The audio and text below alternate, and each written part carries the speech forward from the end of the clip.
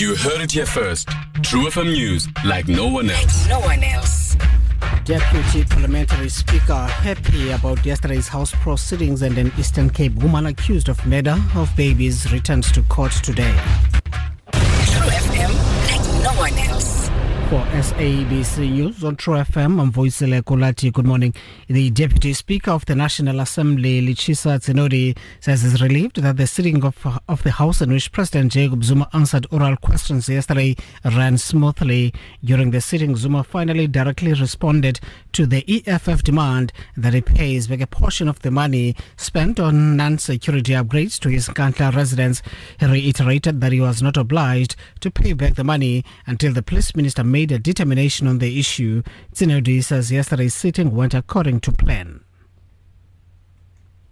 Always expect. We do get disappointed when things don't go according to plan, even as we expect robust engagements. But generally speaking, we do want to be able to move with things swiftly so that the usually expected message to the public is heard without interruption. The 30-year-old woman facing 4 counts of murder and 1 of concealment of birth will today appear in the Mthatha Magistrates Court for a formal bail application. The accused, Melis Jacobs, was arrested last month after 4 babies and a fetus were discovered in the freezer at her New Brighton house in Mthatha in the Eastern Cape. Fundi Swamhlegude has the details.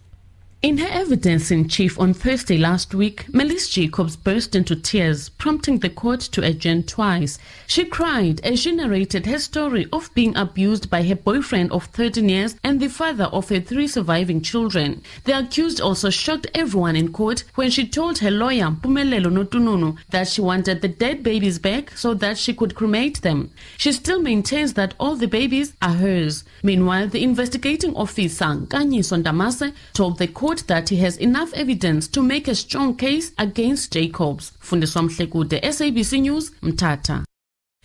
Gauteng police have issued a reward of up to 100,000 rand for any information that could lead to the arrest of suspects who mugged an SABC crew on Tuesday evening. SABC contributing editor Vuyo Mvoko, foreign editor Sophie Mkwena, and journalist Criselda Lewis were preparing for a live crossing after covering the arrival of Zambian President Edgar Lungu, who is at the hospital for medical treatment. They were robbed of cell phones, laptops, and other broadcast equipment. Police spokesperson Nokolo Kweza. These are the suspects that were involved in the mugging of SABC journalists. Anybody with information can contact Colonel Modise at 082-778-9416 or Captain Nasilela at 081-726-5846. Police investigations are continuing. The funeral service for hip-hop star Nkululeko Habedi, known as Flubber, will be held on Sunday. The 38-year-old rapper was stabbed to death, allegedly by his girlfriend Cindy Suwe Magnele, in the early hours of Monday morning at his home in Alexandra, north of Johannesburg. Magnele is expected to apply for bail. Habedi's sister Nomonde told his family, friends and fans who had gathered at a memorial service in Newtown, Johannesburg yesterday, that South Africa has lost an icon and a role model.